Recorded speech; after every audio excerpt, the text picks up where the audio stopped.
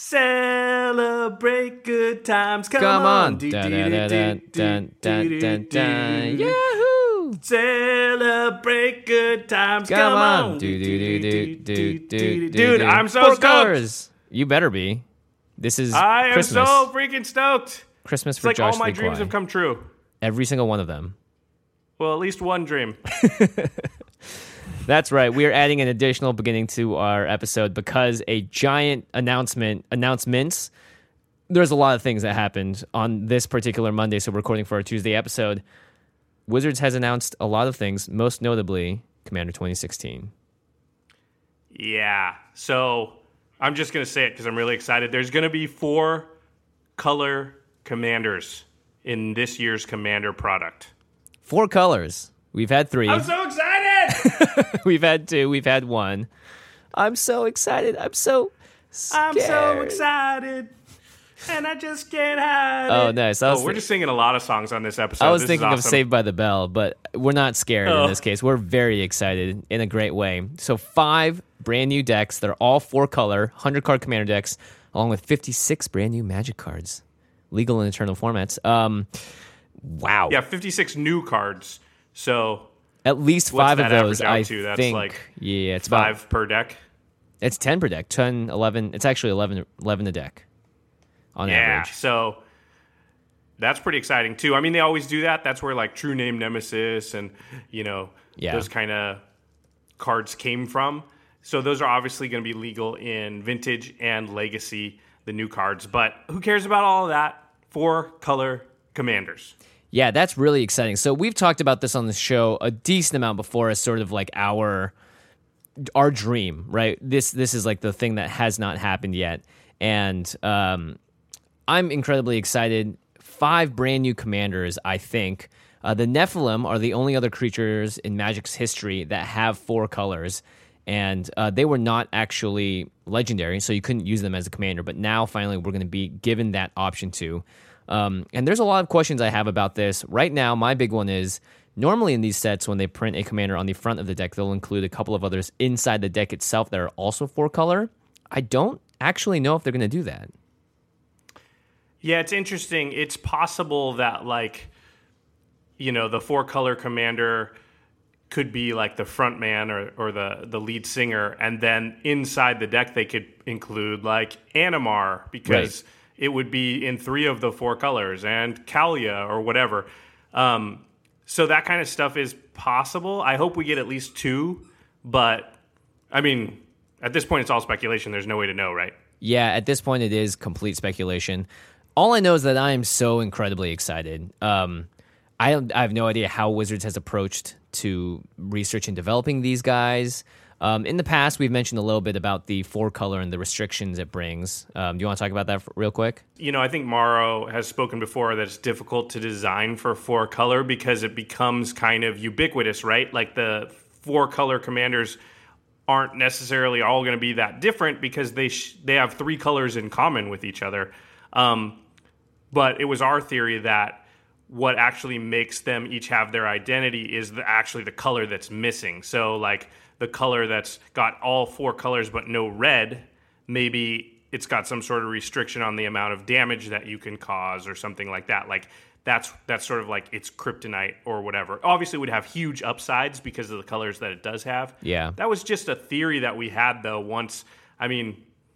obviously, R&D's been working on this for a while. I'm sure they came up with some cool stuff. Who knows if it lines up with that at all? Yeah, honestly, I would be excited to, one, not buy the deck that doesn't have red in it because that's clearly the worst of all of them. But more specifically, yeah, it's interesting. I like the idea of a commander actually having a downside on top of an upside because the ability to access 4 colors is already very powerful. Obviously, 5-color commander decks can be pretty busted because that's why you build a lot of your decks to be 5 colors. So I am really interested to see what kind of restrictions there are going to be with the 4-color commanders. Yeah, totally. And I think because the decks are going to be built to run with 4 colors, it's one of the exciting things is they're going to have to build a 4-color mana base for you that actually works. Yeah. So I know a lot of people have asked us, one of the big questions we get, honestly, is like how you build these complicated mana bases for like 5-color decks. Mm-hmm. And so 4-color is pretty close to that. So I'm thinking there's going to be some cool lands.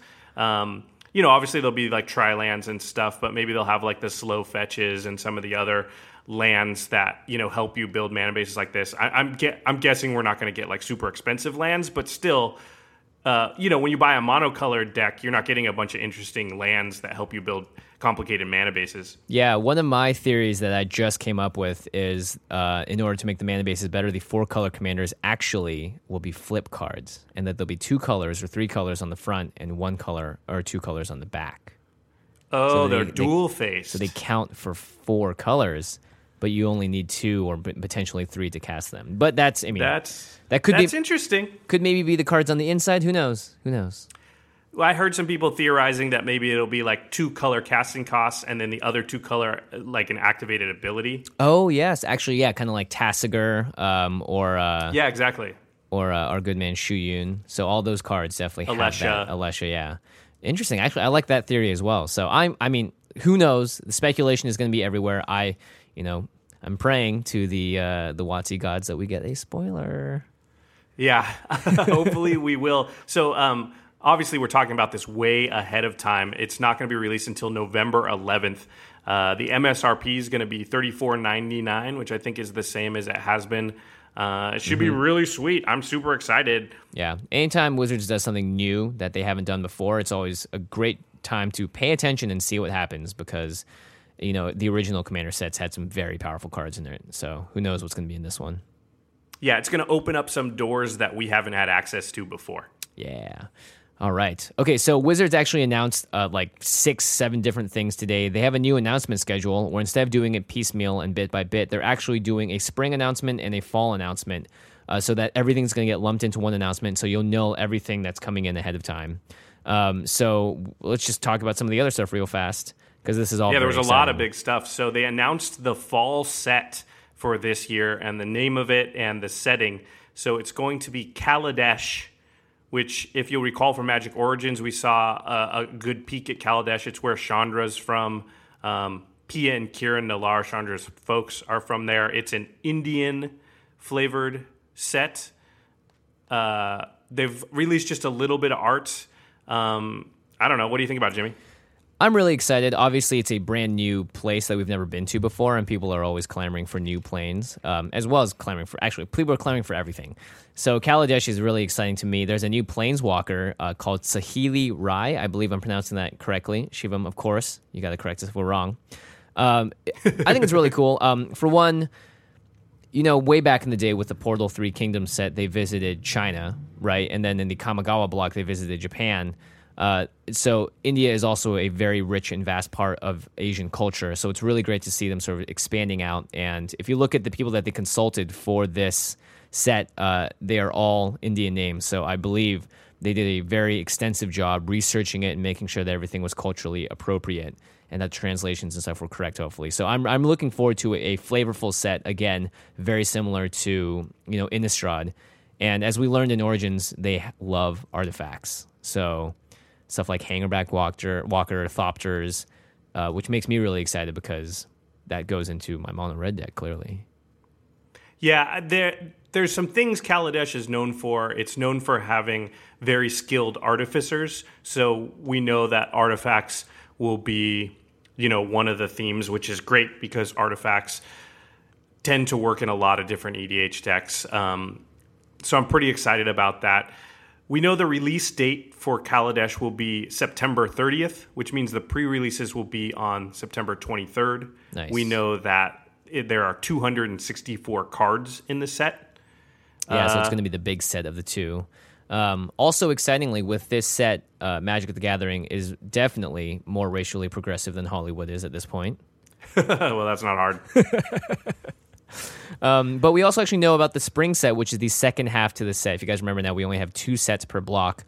And this one's called Aether Revolt, which is really sweet. I love that.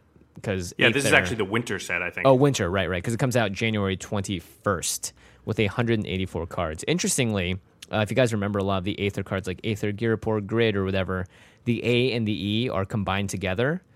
They're actually discontinuing that symbol, and they're going back into Magic's past and changing every card that has that to just be the letters A and E. Oh, I hadn't heard that. Yeah, it makes a lot of sense. It really messes up gatherer searches if you look up for a card that has that symbol in it, because you can't just type AE and expect to find it. It'll sometimes mess up. Maybe they fixed it, but I think they're simplifying in a good way here. Yeah, it seems smart. Most people probably don't even know how to make their computer make that symbol, the AE symbol. So I would say it's just needlessly complicated, right? Yeah, I'd say no one. I mean, maybe like 0.001% of people know how to do that. Otherwise, just Google it and hope just copy paste it. Yeah, so that's really exciting. I am very excited for these new sets. A brand new plane that we've never been to before. Guaranteed going to be a Chandra card in there somewhere. But new for sure. Planeswalkers. In fact, we know that Chandra is playing a really big role, not just because it's her home plane, but also because they've announced sort of a new product called Planeswalker decks. Ooh, so they were looking for a product was sort of meant to shepherd beginning players from the sample decks and Magic Duels, the app, into like continuing to grow through the game of Magic. You know, right now newer players have a really hard time finding a path from like desire to play Magic to like I know how to play Magic. There's not a good path. So this is one of the things they're trying. The Planeswalker decks are pretty interesting. There's going to be 2 per set, and they'll each be built around a different Planeswalker. The first one that we've seen the packaging for is Chandra. Now the Planeswalkers will be characters that are relevant to the current block. So obviously Chandra is for Kaladesh. Each Planeswalker deck will be a 60-card deck, and we'll have 2 booster packs in it. MSRP will be $14.99. There's some interesting other things about the Planeswalker deck. There's going to be 5 cards in each of the decks that won't be found in the expansion. So that means they won't be found in regular booster packs for like Kaladesh or Aether Revolt. But those cards will be considered connected to the block for standard legality. Really, really interesting. This is a way that sort of some cards can be legal in standard, but they won't be available in regular booster packs. Yeah, and a couple of finance guys immediately raised eyebrows at this for good reason, because if those cards are very powerful, then they have a limited release, essentially, because they're inside this $15 product instead of being in the booster pack, especially if they're like a common or uncommon that you would normally find a lot of, and if it becomes playable, it means that price shoots up and you get a lot of crazy sort of like, oh gosh, I'm paying $3 for a common right now.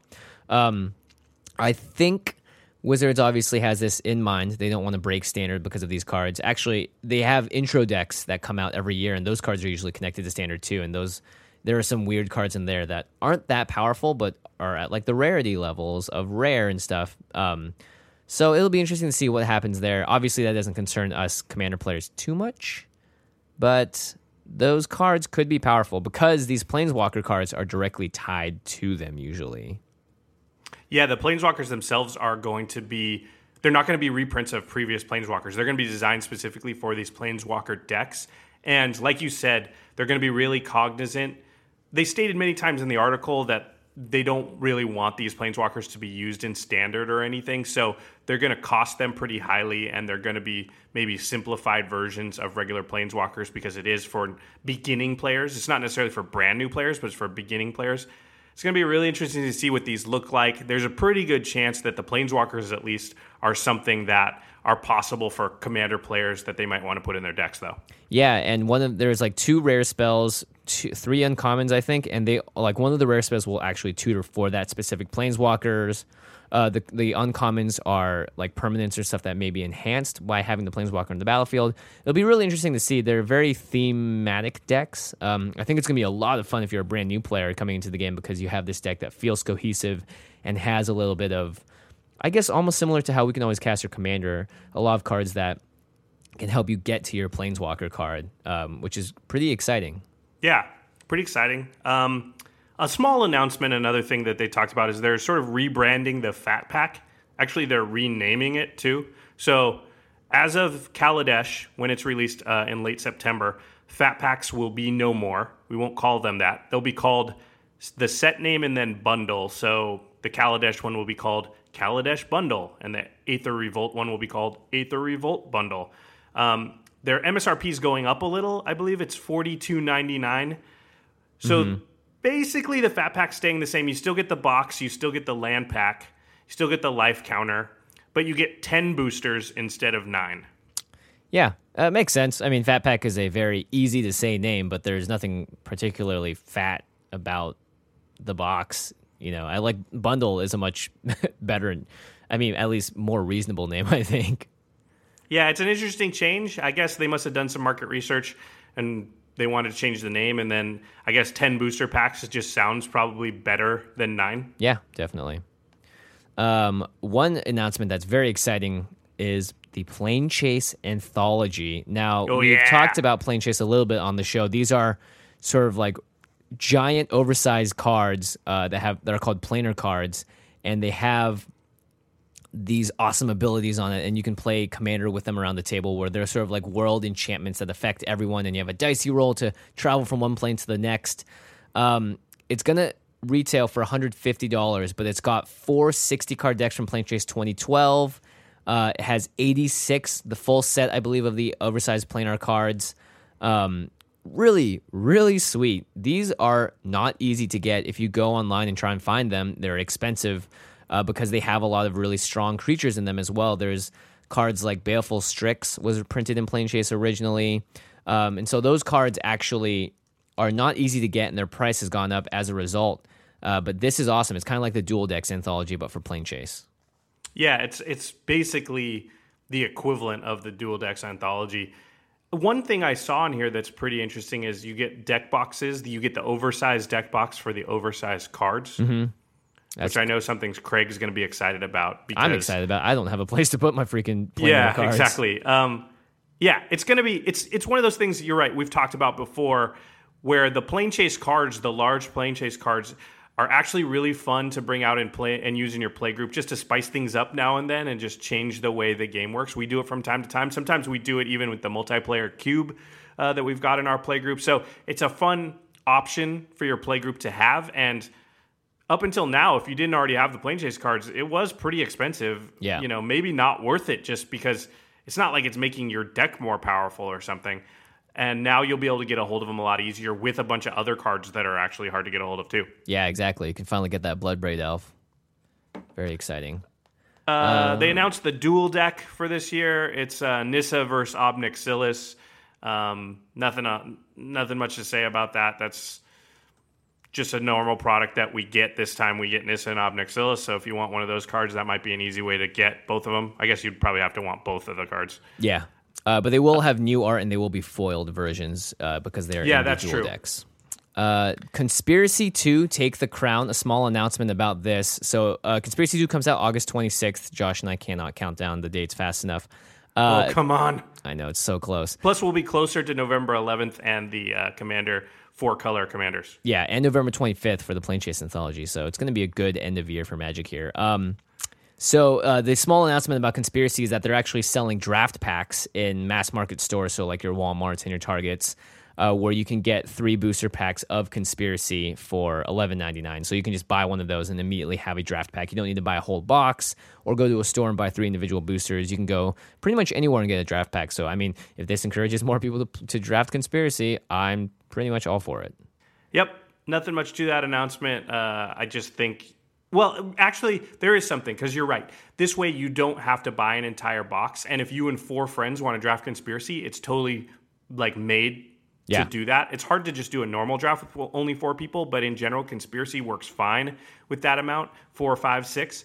So it's great to be able to just go and only buy the amount of packs that you need and not have a whole bunch, have to buy an entire box or something like that. So. Yeah, 100%. I like that. Yeah. Especially with the worries these days about buying loose booster packs because of box mapping and this kind of thing that I'm not saying that a lot of LGSs do because I don't think they do, but I know people do worry about it. So being able to buy a prepackaged thing that has 3 boosters in it, that's just peace of mind maybe.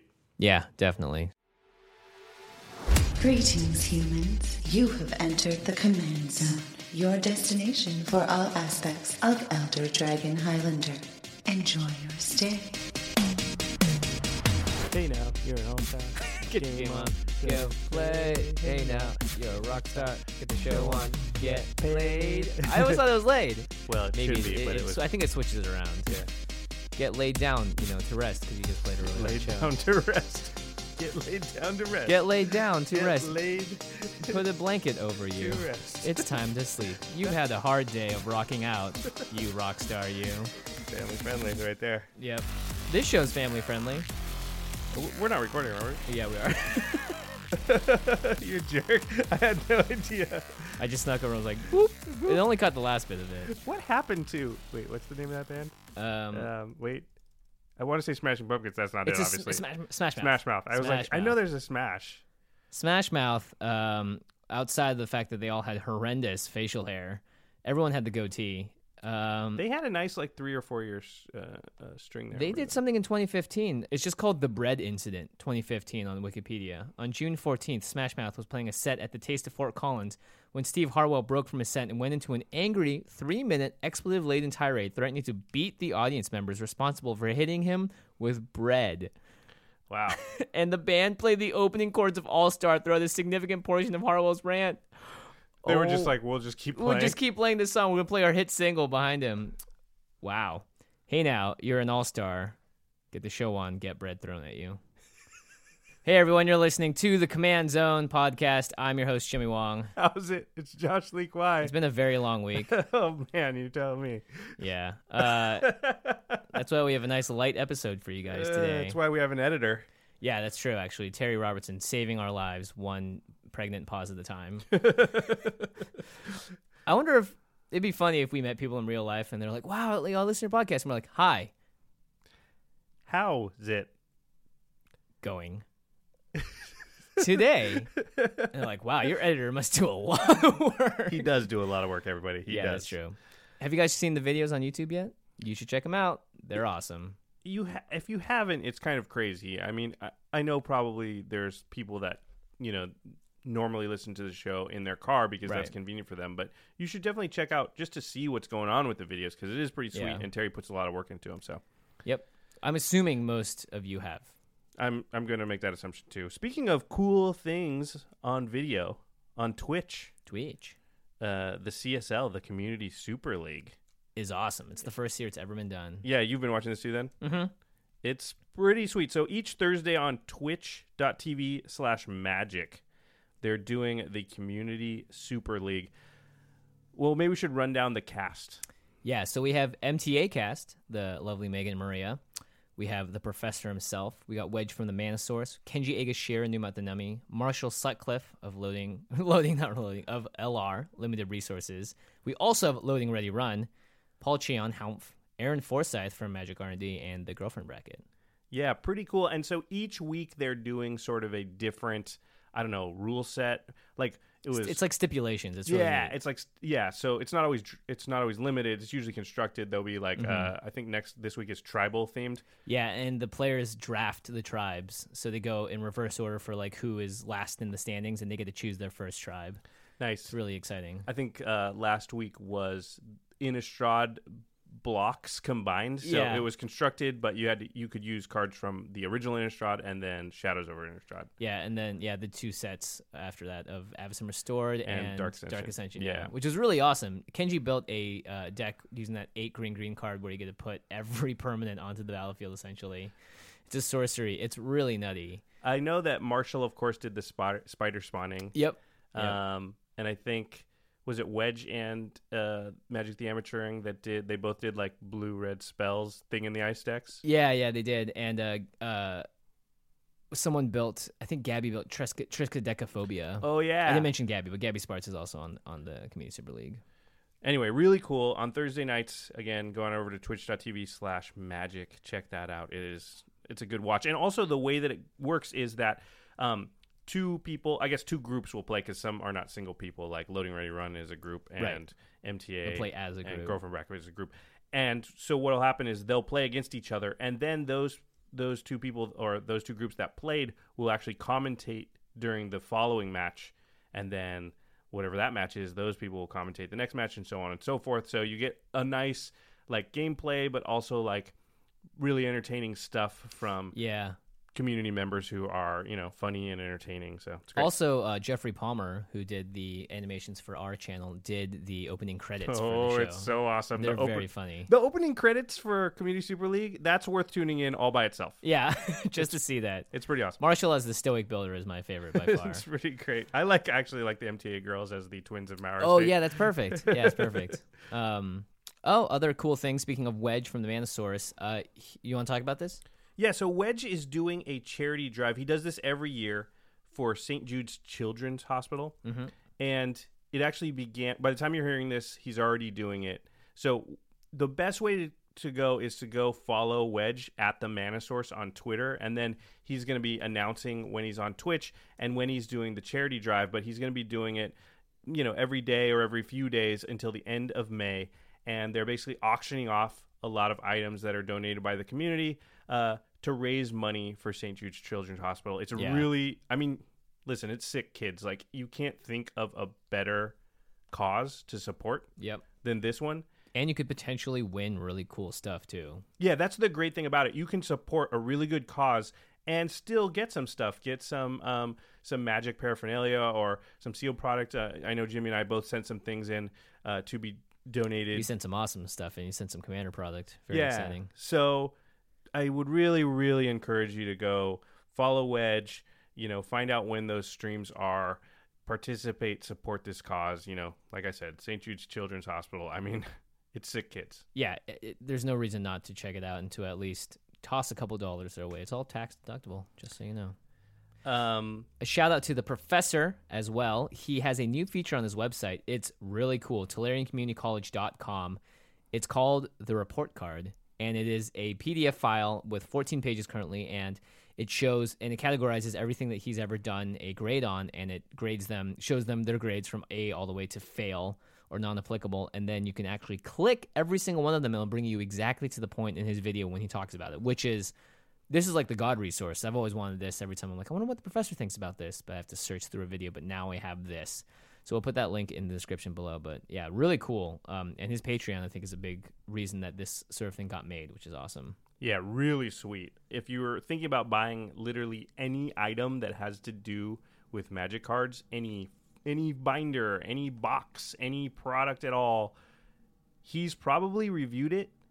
And Prof's reviews I take as like God's spoken truth. Like, I won't buy anything anymore unless the professor has given it like at least a B+. Yeah. Because he puts it through its paces. He doesn't just like grab it, look at it, and then give it a grade. He actually like uses it for a few weeks. Yeah. Like, I've seen his process. He shakes the crap out of it. Like, he puts it in his bag and he takes it to the LGS and he actually plays. It's not like he just grabbed it and really gave it a cursory examination. This guy like truly, truly, truly tests the product. And so you can trust his evaluation. Anytime I'm buying anything, I have to, if the prof hasn't reviewed it, then I just got to wait till he reviews it because it's not worth it. Yeah, very true. So that resource is really great, is just having all the grades. Because you're right. There's been times where I'm like, I need a new deck box. This one looks cool. What does the prof think of it? Okay, how do I find that? Because I'm not going to go back and watch every video. He's got 15 of reviews of just deck boxes alone of videos, and they're all 8 minutes long. But now you can just click on the link and it'll immediately take you there, which is cool. Pretty awesome. Speaking of prof, he's crashing on my couch next week. Your couch? Well, You're it might putting be the professor on a couch? Okay. He runs a school. That is a figure of speech. I don't know actually at where in my house that he's crashing, because James from Loading Ready Run will also be there. Yeah. We both have, because I have Kenji and Frank Lepore are both coming to sleep. So our couches are going to be pretty full. I mean, Prof and James may be cuddling a little bit. No, I've got enough. I've got enough room. Don't worry if you guys are listening. But that's for GPLA. Yeah, Grand Prix LA. So if you're coming to Grand Prix Los Angeles, when you're listening to this, it'll just be a few days from now. Yep, it's going to be May 20, 21st, and 22nd. So that's a Friday, Saturday, Sunday. Jimmy, I'm not going to speak for you, but I'll be there all 3 days. Yeah, I'm going to be there for the second half of Friday, I believe. It just depends on if I can get work out. And then Saturday and Sunday, I will be there hopefully the whole day. Yeah, that's my plan. I'm not playing in the main event. Are you? No. I decided against it after you decidedly said, I don't need to play in the main event. I was like, wait. I don't need to play in the main event. I'm going to get crushed. Yeah, it'll be no fun. And there's so many cool things that are going on the side of a Grand Prix. It's just a huge collection of Magic players. You can do anything you want. And a big reason I don't want to play in the main event is because I want to be able to have a lot of free time to play EDH with our listeners. So if you're going to be at Grand Prix Los Angeles, there's 3 Twitter handles you need to follow. And listen, I know a lot of people are anti-Twitter or whatever, which I totally do get. I'm just saying, create a Twitter account for 3 days, and then you can delete it or never look at it again. But Yeah, it's true. during these 3 days, that'll allow you to find us, find where we're at, get some EDH games in with us. It's really the best way. So you follow at CommandCast, at JF Wong, or at Josh Lee Kwai. Actually, follow all three, and we'll be tweeting out like, hey, we're at this table number. If you want to play EDH, just come find us. So if you're on the site, you'll be able to find us, get some games in. Yeah. We've done this at many GPs. It works great. We usually get pretty big groups together, and that means you can find a lot of EDH games. So if you're at the Grand Prix and you're not playing in the main event like we are, or if you're done, like you scrubbed out, or whatever the reason is, you've got time and you want to play an EDH game, we're going to be your guys. Yep. And one small word of caution. It is a big event. There are a lot of people milling around, and a lot of people bring a lot of valuable things with them, so there will also be a number of people looking to be thieves. So just keep a hold of your bag. Make sure it's never out of sight. Put it in your lap.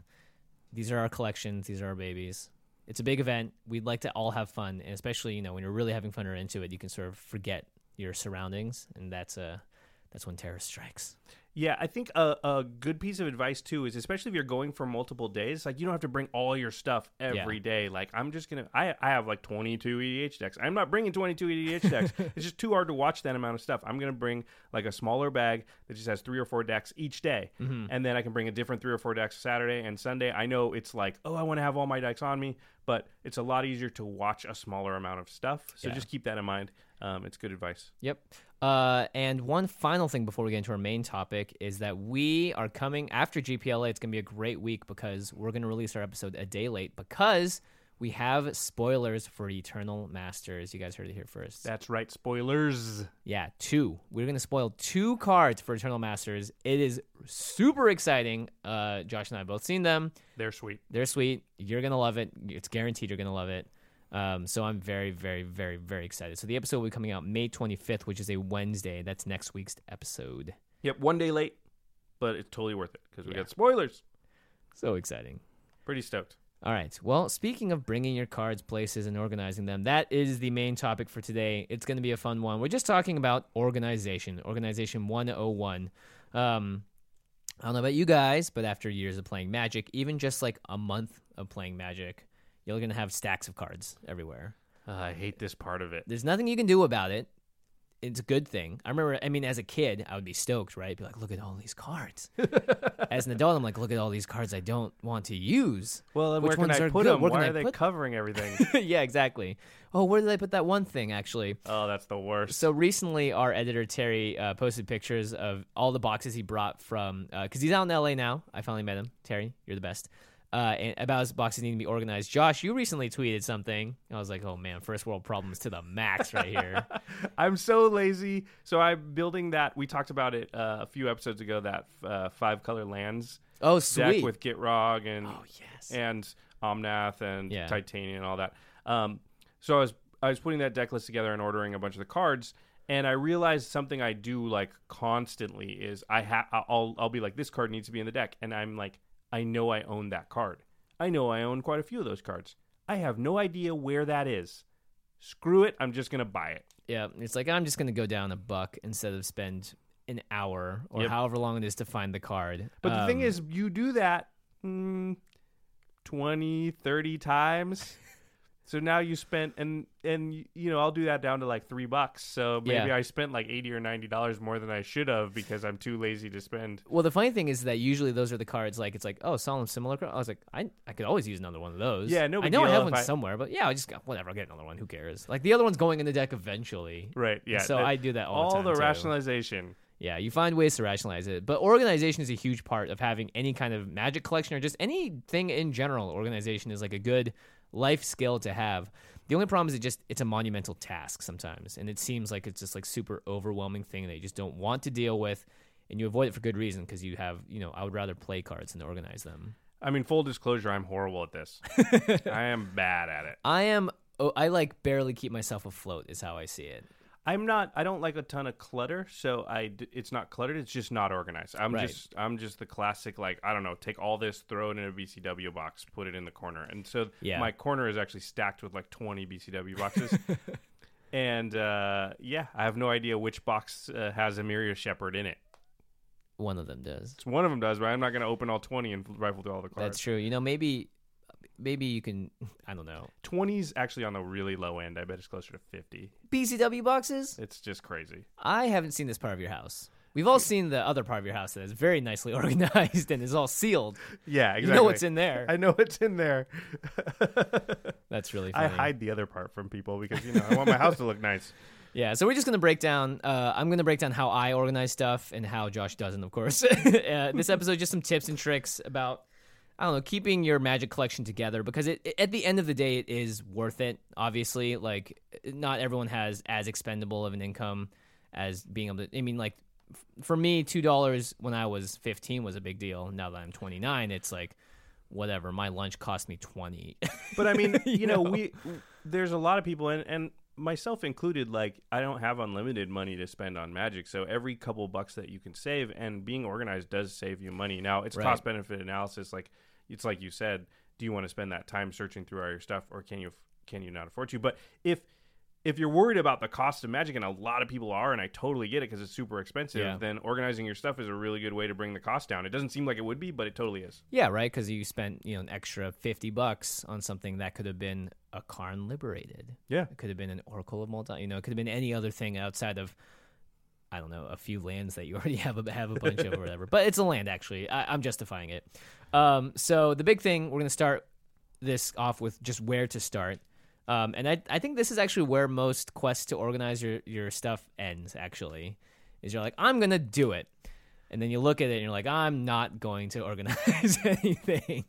You pick up like one stack of cards and you start to look through it and you're like, oh, this is going to take forever. Yeah. Screw it. I'm putting that stack of cards right back on top of the dresser and I'm watching TV. Yep, exactly. The thing is, it's like you got to set aside some time. That at the end of the day, you need to realize that to organize cards, you're going to have to put time aside. I know some people that will watch TV shows and do it at the same time, or just like find another way to distract themselves so that they're not only sitting there staring at cards. Because I'm sure Jason Knoll or any of the finance guys can tell you that buy collections, it must be a very tiring process. I mean, it's got to take a long time. I know they've talked about it before. It takes a long, long time to just go through the collection you bought and sort it. Yeah. Yeah, especially if you ride a Harley motorcycle. Because how are you going to transport cards on a motorcycle? Seriously. That's not possible. So it's a mundane task. I think in general the organization will be worth it. The first thing you're going to need to do if you have a lot of cards is find a large empty space, a table. You obviously shouldn't do this on a cluttered space because you're just going to be more cluttered. And for me, find every card that needs to get organized at the same time. Because I've done this before where I'll sit down, spend a half hour organizing stuff, be like, whew, did it. Turn around the corner, boom, just like a pile of cards sitting there staring at you. You're like, oh, God, I could have. And then you just don't do that for another 3 months. More cards pile up. Get all your cards, collate them into one place. Oftentimes they'll be in different places and have different, I guess, I don't know, lives to them. Like, these are the cards I took out of decks. These are the cards I took from draft that I thought I would use. Oh, this is I These totally are the cards from, like, whatever, the Chaos draft we did 6 months ago. These are these random bulk commons and uncommons. I mean, I do one thing where I always take the rares and mythics and set them sort of in a different place than the commons and uncommons. So at the very least, I sort of have a slight system. Like all my BCW boxes, those, I was lying. The Amiri Shepherd can't be in there. That stack of is only commons and uncommons. My rares are kept usually I use the Fat Pack boxes. Yep. And so I put the rares in there. So I know if I open a Fat Pack box, I don't necessarily know what set, but at least I know those are where the rares are. And then the commons and uncommons are in the BCW boxes. If you were ever an eBay seller, you should just list those Fat Pat boxes and be like, I have no idea what's in here, but I know they're all rare. Yeah. Yeah. I'm too scared. There's probably really good stuff in there. You're so scared that you don't even want to look through it. Okay, you caught me. This also includes, like, cards I took out of my binders when I trade stuff. So basically get all your cards in one place, and then here's the most important meat of the story, which is like the organization method. So this is different for everyone, obviously. Each collection is very different in terms of how big it is, the density of the kinds of cards you have, and how you collect cards. And the big thing is that you just really need to always make sure you organize to your own personal needs as a player and a collector. I like this. You have written down, like, what are my goals? Are they to trade, to build decks? Am I trying to collect, like build full sets or something? Am I trying to show off what I've got? Yeah, it's really interesting that will sort of help you determine how you organize it. Yeah. And I think that's totally correct. Like, if you're going to be trading stuff, then you need to organize sort of according to, like, what's valuable. Yeah. And not just that, are you just a standard player? Because then the way you organize your cards is going to be very different. You know, and do you go to the store just to get standard cards? You're not going to put an EDH binder out there. Yeah, and you need to understand how rotation works, probably. Mm-hmm. And, like, I do have a binder where I keep, like, all the standard stuff Yeah. in, which it fluctuates a little, but, like, you know, Sylvan Advocates and all the current Planeswalkers and, you know, World Breaker and, Yeah. you know, that kind of Reflector Mage. I have a whole, like, just place I keep them because I know they're played in standard.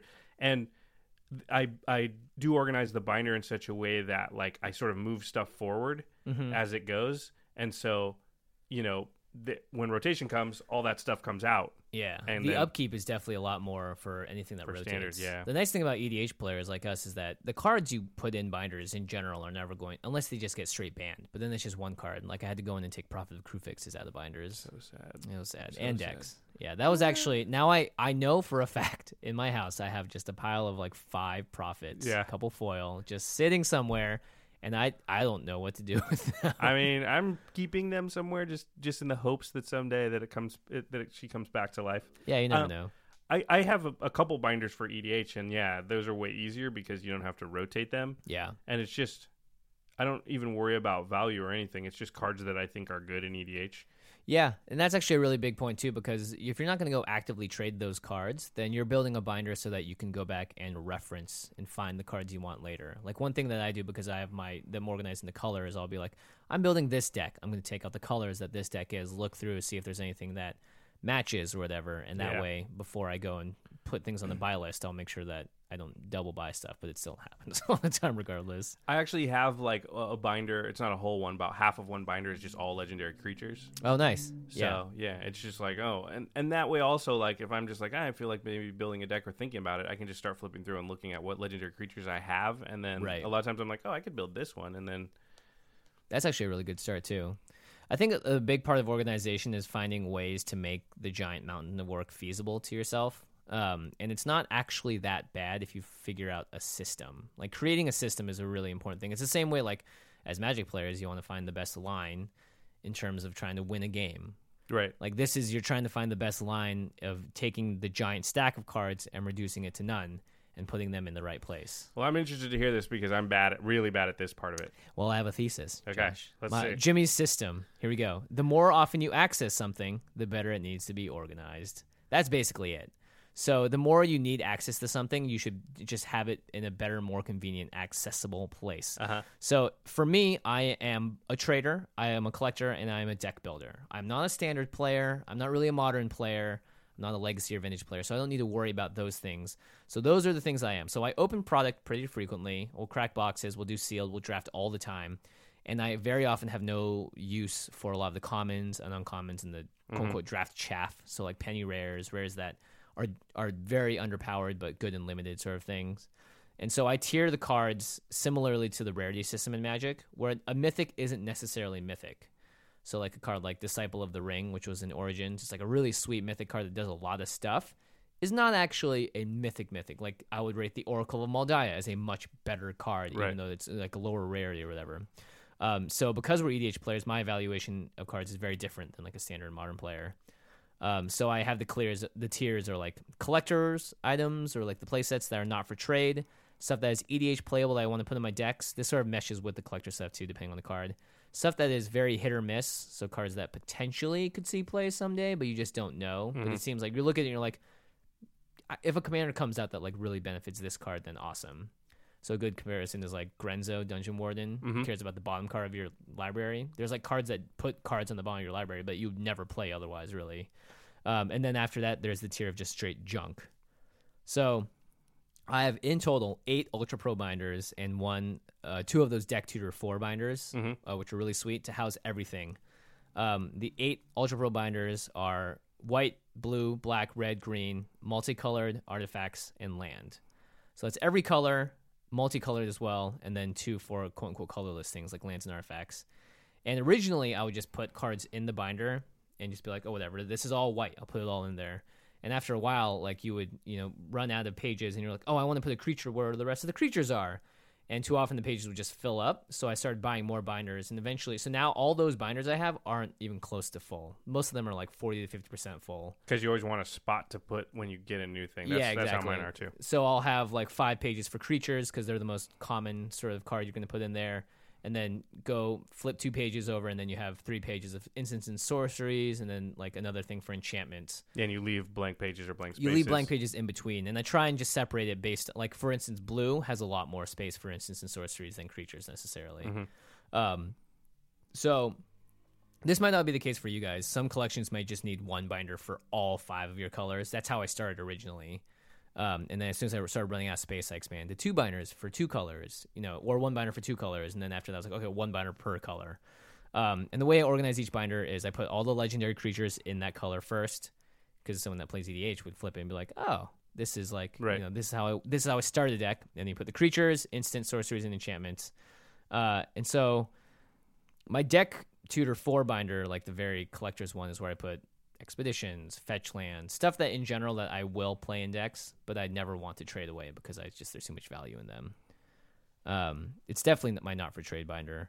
I have one that's sort of like that, and it's mostly like the foil binder, and it starts out with all the foil basic lands, then it's expeditions, then it's all the other sort of foil lands, and then it's just any other like foil planeswalker or anything that's foil that I'll probably want to put in a deck someday. Yeah. But that I wouldn't say that that's necessarily not for trade for me, but I'm sort of I'd be willing to trade anything. Yeah, it's true. I mean, it's also like trading is a tough thing to do. It requires you to sit down and really walk through stuff. I mean, I don't trade very often. I'm just saying that I would trade that stuff, I guess. Yeah, exactly.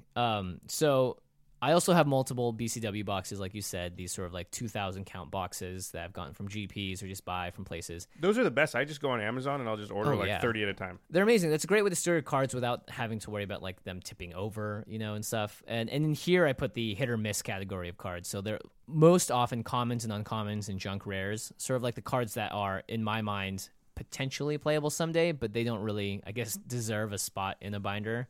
It's kind of sad. It's actually kind of There are the Island of Lost Toys or whatever. Yeah, exactly. Oh, those poor things. Those poor things. I do want to do, I told you this once, but I want to do a Kitchen Table Fables about the Island of Lost cards. The poor cards that never seen you play. Yeah, they're just like hiding in the dark constantly. And those cards are all just loosely organized by color. So all the same, it's the same organization as my Ultra Pro binders, but they're not like creature, artifact, whatever. They're not very specifically organized. I do BCW boxes by set. Oh, that's smart. Like I said, I know they're all commons and uncommons because I don't keep rares in the BCW boxes. And then the great thing about BCW boxes is the boxes are cheap, so you just write on the side. Yeah. So I have like I open so much Battle for Zendikar that I probably have like 10 boxes that just say BFZ on them. So if I ever want a common or uncommon from Battle for Zendikar, then I know those are the boxes that are going to have it. And, they all hold 800 to 1,000 cards. So if I want any given uncommon, I only probably need one for my ADH deck. It's not that hard to just open one box, rifle through it until you find the one. Yeah, exactly. The part where it comes into a problem is if suddenly like a common or uncommon from that set becomes worth a lot of money and you actually want to go grab them and try and sell them on a buy list or something. Yeah. Then you got to go through all the boxes.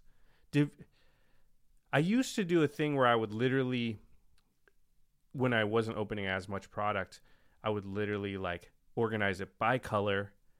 Then I would take it and put all the same cards together, and then I would alphabetize and everything. So some like when I very first started, came back to the game, it was around the end of Innistrad. So my early BCW box with that stuff is like meticulous. It's like all the black cards are together and all the black cards are alphabetical. But I think if you try to do that for every set all the time, what'll happen is what happened to me, which is like you'll go crazy. You just won't do it, and then it'll just start to stack up, and you'll eventually be like, screw it, just put it all in boxes. That's and don't actually label them. A very good point, is that if you create too rigorous of a system for yourself, you're going to find it hard to keep up with it as your life changes and as you just get busier or whatever, or do anything else in life. The system that you had a bunch of time for in like high school or in college, all of a sudden, it's not going to work out anymore for you. Yeah, and then you just don't do anything because you can't do your perfect system. And so it's better to just have a more lenient system, I think. I was definitely that way when I was a bit younger. When I first started playing collectible card games, I was very anal about every single thing, alphabetizing them, putting all the same cards together.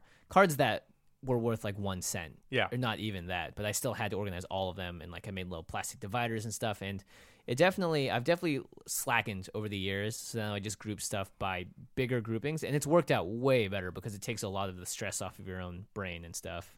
So the way that I organize is knowing that I have a destination in mind for a card makes it a lot easier. Now that I have these homes for them, I have the colored binders, I have the BCW boxes, and I have like a collector's binder.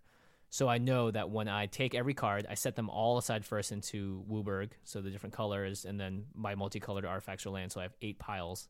And then I go through each pile separately, and I separate them into their different tiers. So like you're going in the collector's binder, you're going in the regular thing, you're going in the BCW box. And then I'll go through and take those piles and sort them into their homes and do them all at the same time. So I'll just take like all the BCW things, toss them in the box together, and then that's usually the biggest pile, and it's really satisfying. You just chuck it in there and you're done. And then you go and you're like, I'm gonna do all of the stuff in the binders, and you do that and you sort those by creatures, instant sorcerers, whatever. And eventually, it's all gone. It's all the clutter is gone. It takes a little bit of time. You've watched like 2 shows on Netflix, and then sometimes you'll even have like the stuff that you just don't ever want to use, and then that's great because you can just donate it. I love this part because I do this quite a bit, which is actually, you know, like if I've got 10 boxes of Battle for Zendikar commons and uncommons, I'll probably take at least half of them and just Boys and Girls Club. Yeah. Because it's great. The kids there are going to learn to play Magic for one thing, and they're going to have a whole bunch of free cards to do it with. And make sure you put lands in there too, because it's really hard to play without lands. That's a really good point. Yeah, and lands don't cost, you don't need the lands either. So yeah, I would really encourage people to do that because you're also growing the community when you do it. Like if a few kids just learn to play from that, and then later on in life, like they're going to know how to play Magic, and that's going to be great for them. And it's a good way to make friends. And Magic is also a really good teaching tool for kids. Like you learn about math and problem solving and stuff. So and really cool words. Yeah. I mean, you have to learn to read to play it, right? Yeah. And you need to learn complicated math, and you need to learn how, like, it's not like it's like story problems, you know? Right. So it's complicated problem solving. It's all good. Please donate to the Boys and Girls Club, all your commons and uncommons. You know, keep a certain amount for sure, but you know, you don't need 32 Confront the Unknowns. You just don't. What if you want to make 32 clues? So just, you know, keep 8 of them and then, or whatever, you know, and give away the rest. Yeah, that's the thing. Is like a lot of local gaming stores will have places to put the cards to. One of the places we go has a kids league, and like it's great.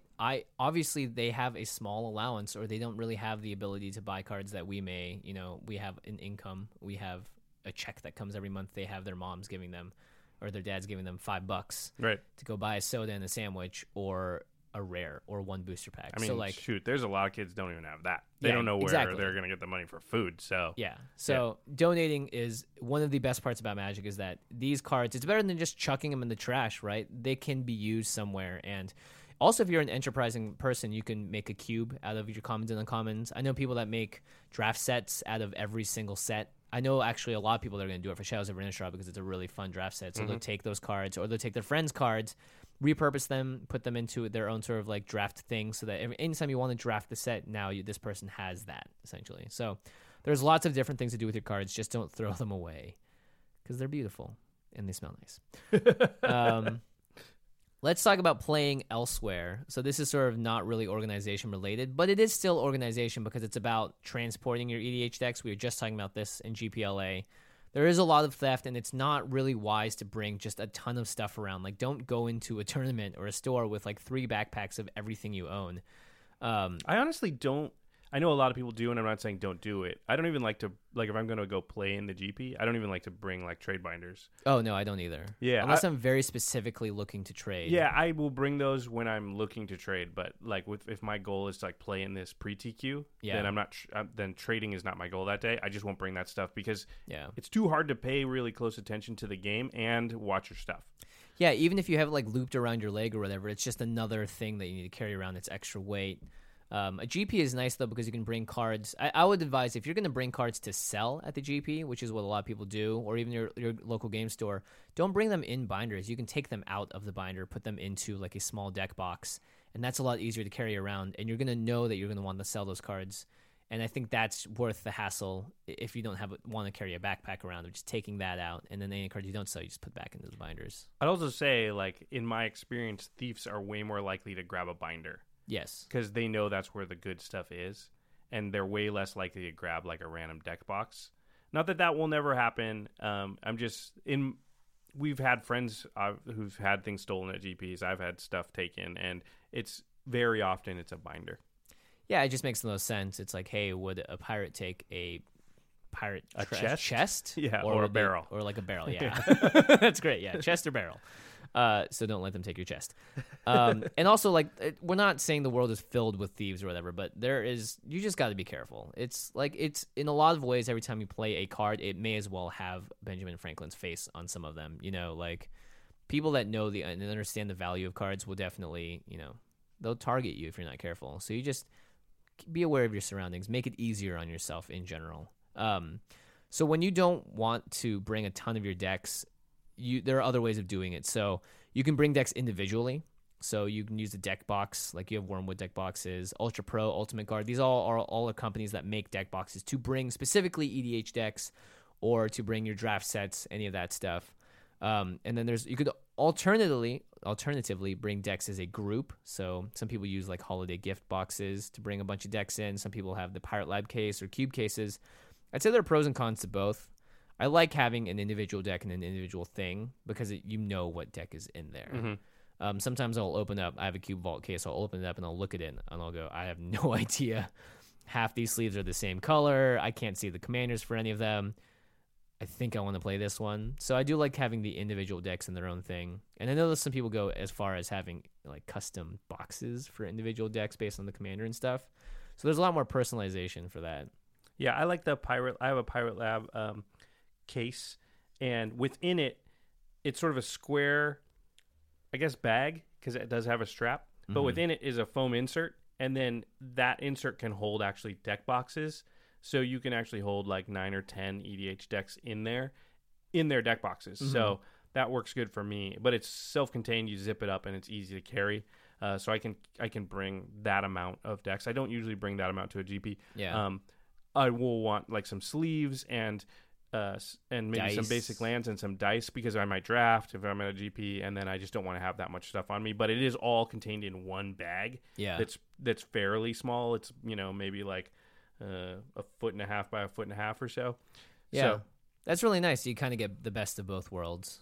yeah. Because my cards are sometimes flimming and flamming all over the place, sliding around the deck box because they're not secured into one thing. So let's talk about some of our favorite products, actually, sort of like our must-have items. We're gonna play Professor here. Yeah, we are gonna become. I mean, this would have been an awesome episode for the Professor to be on, but we'll see him in a week, and maybe he'll listen and tell us how we did. I hope this podcast has been of some use to you. Yes, I don't know what his other catchphrases are. I watch all his videos. I should know. you should know. Many Magic the Gathering players ask the question. There, got it. Nailed it. Oh my goodness, that was a good impression. So let's talk about what our favorite Magic products are. Okay. KMC Hypermat sleeve / perfect fits. I don't think there's a better sleeve on the market. I think Dragon Shield makes some matte sleeves that may come close, but for me, I have sleeved up every single one of my commander decks in KMC Hypermats. They're easy to shuffle. They don't slide around all the place. They get worn in really easily, and they stay. They don't tear.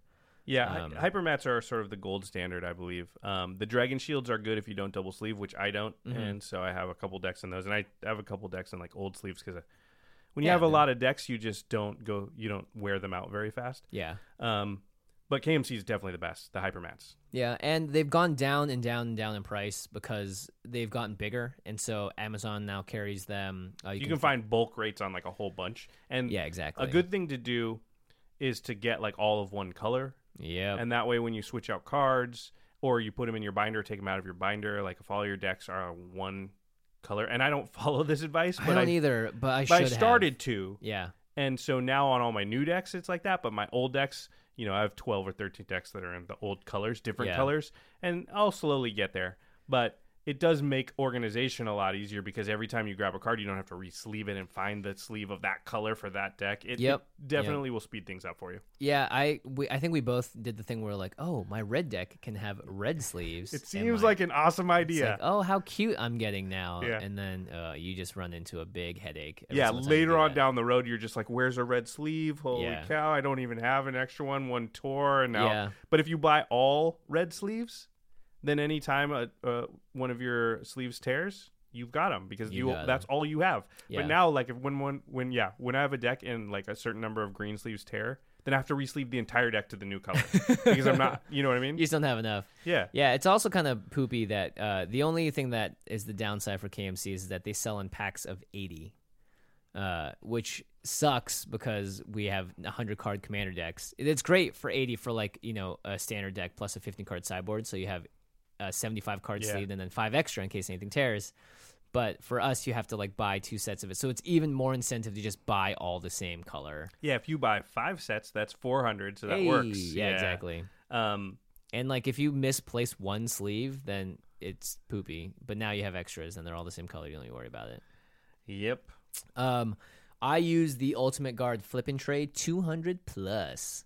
Ultimate Guard makes awesome stuff, and this is like my favorite travel thing. You can take 200 card double sleeved cards, decks in there, and it has this whole area for dice as well. It's like this self-contained unit. It's the magnetic clasps are great. It's everything is there, and I can bring it wherever I want. And I know if like I only need to bring 2 decks, I have this thing. Perfect. Yeah, that is really nice. Yeah, exactly. Because often, even if you're going to Commander Night, you don't need a lot more than 2. Maybe you want. You 2. may not even Maybe get you want 2. 4. Yeah. But you don't need more than that. I mean, how often do you really play more than 4 Commander games in a night? Not very often at all. I mean, you have Not to everyone have... not everyone even has 4 commander decks, Yeah, it depends. I mean, if your play group's fast, we were playing the other night, and it was me, you, Josh, Kim, and Vinny, and I think we got 4 games in like 2 hours. But that's like everyone do playing fast, And that was it. We were done. We went and we ate. Yeah, that was actually great.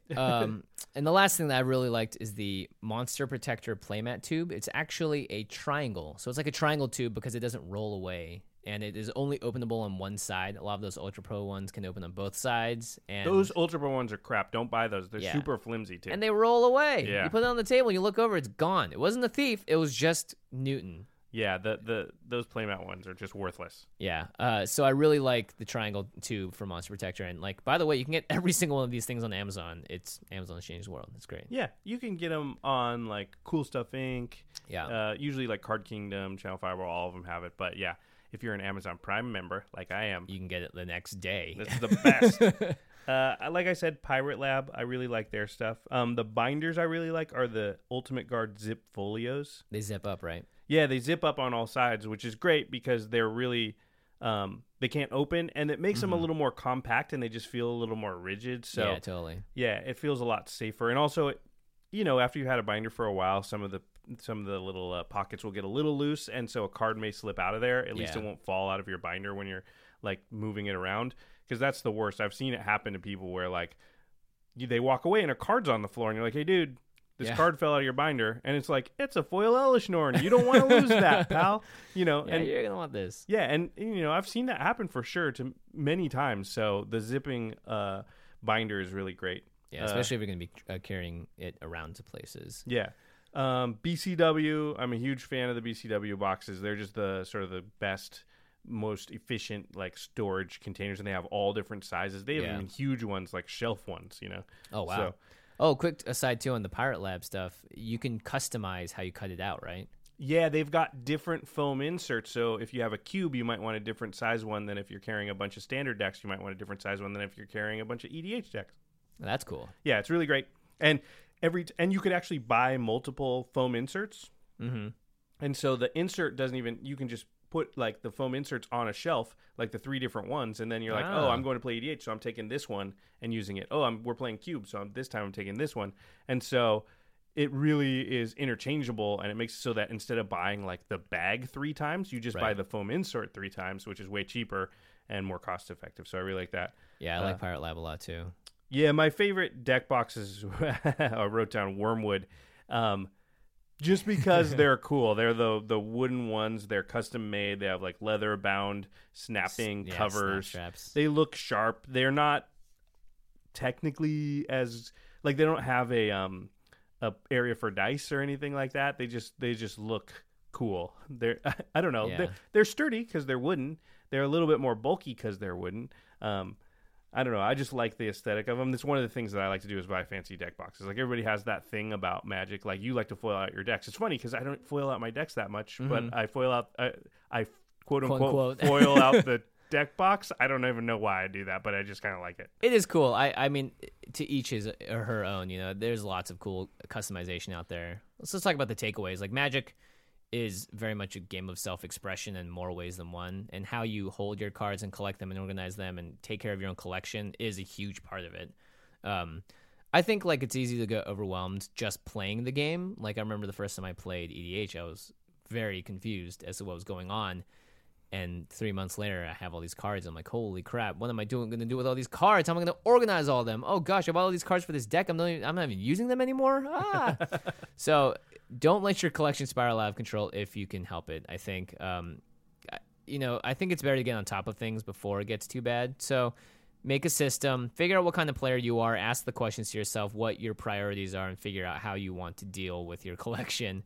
And it is another investment on top of the cards you are already buying, but at the end of the day, it is something that's worth it because, it's a collector's game. The cards you play with are worth something. You should store them, especially if they're worth a lot, in a place where they're not going to be stepped on, curl up because it's humid outside. Yeah, that's something we didn't talk about, but yeah, the value of the cards is high enough that actually having these protective things just to protect them is worth it. Like it's crazy to have $500 worth of cards and keep it in something that costs 27 cents. Like that's a little bit nuts. And you talked about humidity. I'm sure people have noticed that, especially foil cards, but all cards under certain humidity will start to curl up or curve. Yeah. Foil cards do it more, and you'll also notice that once they've started to curve, there's nothing you can do. It's not a matter of like pressing it in your yearbook or something. It's not gonna straighten back out. So what if I put it in the spokes of my bicycle? It'll sound cool. It'll sound great. Yeah. So that's something to think about when you're storing cards. That's a reason to sleeve or double sleeve, or a lot of people triple sleeve.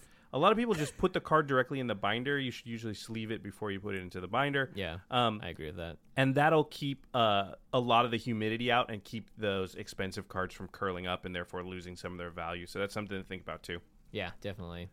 Yeah, so I love Magic because it has all these aspects to it. It's fun to collect stuff. It's fun to, keep it in a nice place. And the nice thing about this, it's not like you're collecting, I don't know, like little figurines that take up space. Like if I stacked my entire collection together, maybe it would be like 5 feet tall, but it wouldn't take more than a corner, if I really wanted to stack it all up or whatever. So I do like that aspect of it, is that it's easy to make it a compact, not space-consuming thing. It does consume a lot of space when it's just lying around everywhere, though, so that's why I advocate for organization. Don't be a hoarder, everybody. It's too easy. Yeah, it really is, especially in today's day and age. All right, to the listeners, let us know how you guys go about organizing your cards, if you have any special methods. I've seen some really cool, someone's like, I bought this old thing that used to hold little name cards, and I've repurposed it to be my Magic holder, and there's this huge shelf with all these little cubbies and stuff for each set. And so there's some really awesome things that people have done out there. Some people custom make their own boxes and laser print things on them. I need to get one of those 3D printers, man. People do cool stuff with that. Yeah, really cool stuff. So if you guys have your own cool system or sort of your best practices, let us know. You can send us an email at commandcast@rocketjump.com. You can tweet at us at commandcast, or you can post on the comments on YouTube or on our website, rocketjump.com/thecommand zone. Yeah, I'd really be interested to hear about products that are maybe repurposed from other things or other games that work well for Magic, because there's some real gems that work that way, where you see somebody and I think it's Kessler or somebody that found this old lunchbox that's the perfect size. It fits the cards perfectly, and it's that is sweet. I want to do something like that. Now I can't do the lunchbox thing because he does it. Yeah, it's his thing now. Yeah, but if somebody that I don't know very well tweets it at me, then I can do it because no one in our playgroup's doing that, and I can be quote unquote individual. That's right. So let us know what your favorite products are as well. And, it's a great chance for us to share our favorite stuff with you guys, and obviously to hear about the hidden gems. I know for one that one of my favorite things is I bought this because I saw it on Reddit. I bought this thing that's supposed to hold tea bags, and it's this little thing that you can open up, and it perfectly fits sleeves and cards. Really? So if you want to, you could have 6 slots of just different. I put all my different sleeves there that are the extra ones that are left over. Sweet. Yeah, so it's very interesting. All right, moving on to the end step, where we talk about something cool outside the world of Magic. Look at you. You're all ready this time. I am ready, because right before I came to record today, Matt Arnold, who's been on the show before, was like, hey, do you have time to play a game? I'm like, I got to go record this podcast. Oh, man, but it's a game that's Magic. I'm like, what do you mean Magic? and it's a board game called Millennium Blades. It came out this year, and I'll read you the description. Millennium Blades is a CCG simulator, a game in which you play as a group of friends who play the fictional CCG Millennium Blades. So the gist of the game, and this is insane. How meta is this thing? It's super meta. So in the game, you build decks, you play the meta, you acquire collections, and you go to the store, you crack boosters in the game, and then you trade in the store for like, you can trade your cards in, you can get new cards, you can expand the meta by getting these like expansion packs, and you compete in tournaments, and the tournaments get higher and higher. So it's got this like Pokemon-esque thing to it where you keep playing. You go from regionals to nationals to worlds, but you're making your own deck and playing it the entire time. What the heck? Yeah, it's like kind of a parody of Magic and Yu-Gi-Oh, but people really like it. You're essentially playing a CCG, and you have all the aspects of it, down to going to the store and trading your cards in and stuff. It sounds awesome, actually. Yeah, it sounds really awesome. I'm going to try and play it this weekend. Apparently, it only takes 120 minutes, like 2 hours to play this whole thing. Yeah, you can play with up to 5 people. Seems really, really interesting. Matt showed me some of the cards on the inside. It has this very sort of anime-esque feel to it, but it looks awesome. And so that's the end step, is basically Magic the Gathering. Millennium Blades Parody? I don't know what you would call it. It's like The Sims, but for Magic the Gathering. Yeah, exactly. But I just love the idea that every time you play it, it's different because you have the same expansion packs, but you could crack different cards. Like your boosters might, it has that little random element to it too. I don't know. It seemed really, really insane to me. I want to play this now. Yeah, it seems cool. I need to make it to a Rocket Jump game night. Yeah, we probably wouldn't play that at a game night, but we Why would. not? It It's sounds a 2-hour cool. adventure So where everyone. what? Yeah, it's true. Everyone's like going home. They're like, "What are you guys doing?" It's like, "We're playing Millennium Blades." That's right. If I'm going to make it to a game night, we're going to play for at least 2 hours. Yeah, definitely. Yeah, it's true. So I'll let you know. I'll let you guys know how it is. But until then, we hope to see you guys at Grand Prix Los Angeles. I almost said Las Vegas. Grand Prix. Well, geez, I wish there was a GP Vegas next year. Next year. And GPLA is a modern tournament. Yeah. Which means you should probably go and listen to our sister podcast, The Masters of Modern. It's not too late. It's not too late. If you want to catch up on all the things about Modern, now would be the time, especially if you're going to GPLA. Go listen to those guys. You can follow them on Twitter at the MMCast. You can find them on rocketjump.com under the podcast tab right next to us. And our editor for the show is Terry Robertson. Very special thanks to Terry. He does all of our video content. You can check that out at youtube.com/the Command Zone Podcast. I'm guessing this episode will have a lot of pictures of products. Hopefully. So you can kind of check out how they work and what they look like. And then you can go to Prof's channel and find out the grading on them. Yeah. Because he's better at that than we are. Yeah, exactly. And also special thanks to Jeffrey Palmer at Living Cards MTG on Twitter, who does the animations on our show as well as animate occasionally our spoiler cards. So, Jeffrey, you're killing it. Thanks so much for all your work to Terry and Jeffrey. And, of course, as always, well, I don't know what as always. See you guys at GPLA. I was like, where are you going with this? I don't know. I just started saying things. I was like, it's the end of a story. And as always, I was like, as Josh was laid down to bed to rest after a long day of rock starring. Hey now, get your game up, get the show up, get laid to rest. All right, everybody, thanks for listening. And we'll see you next week. Peace.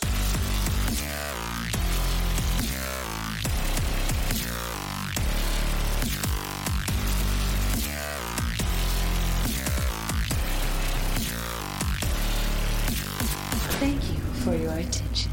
For further inquiries, send an email to commandcast@rocketjump.com or ask us on Twitter at JFWong and at Josh Lee Kwai. See you later, alligator. Greetings, humans.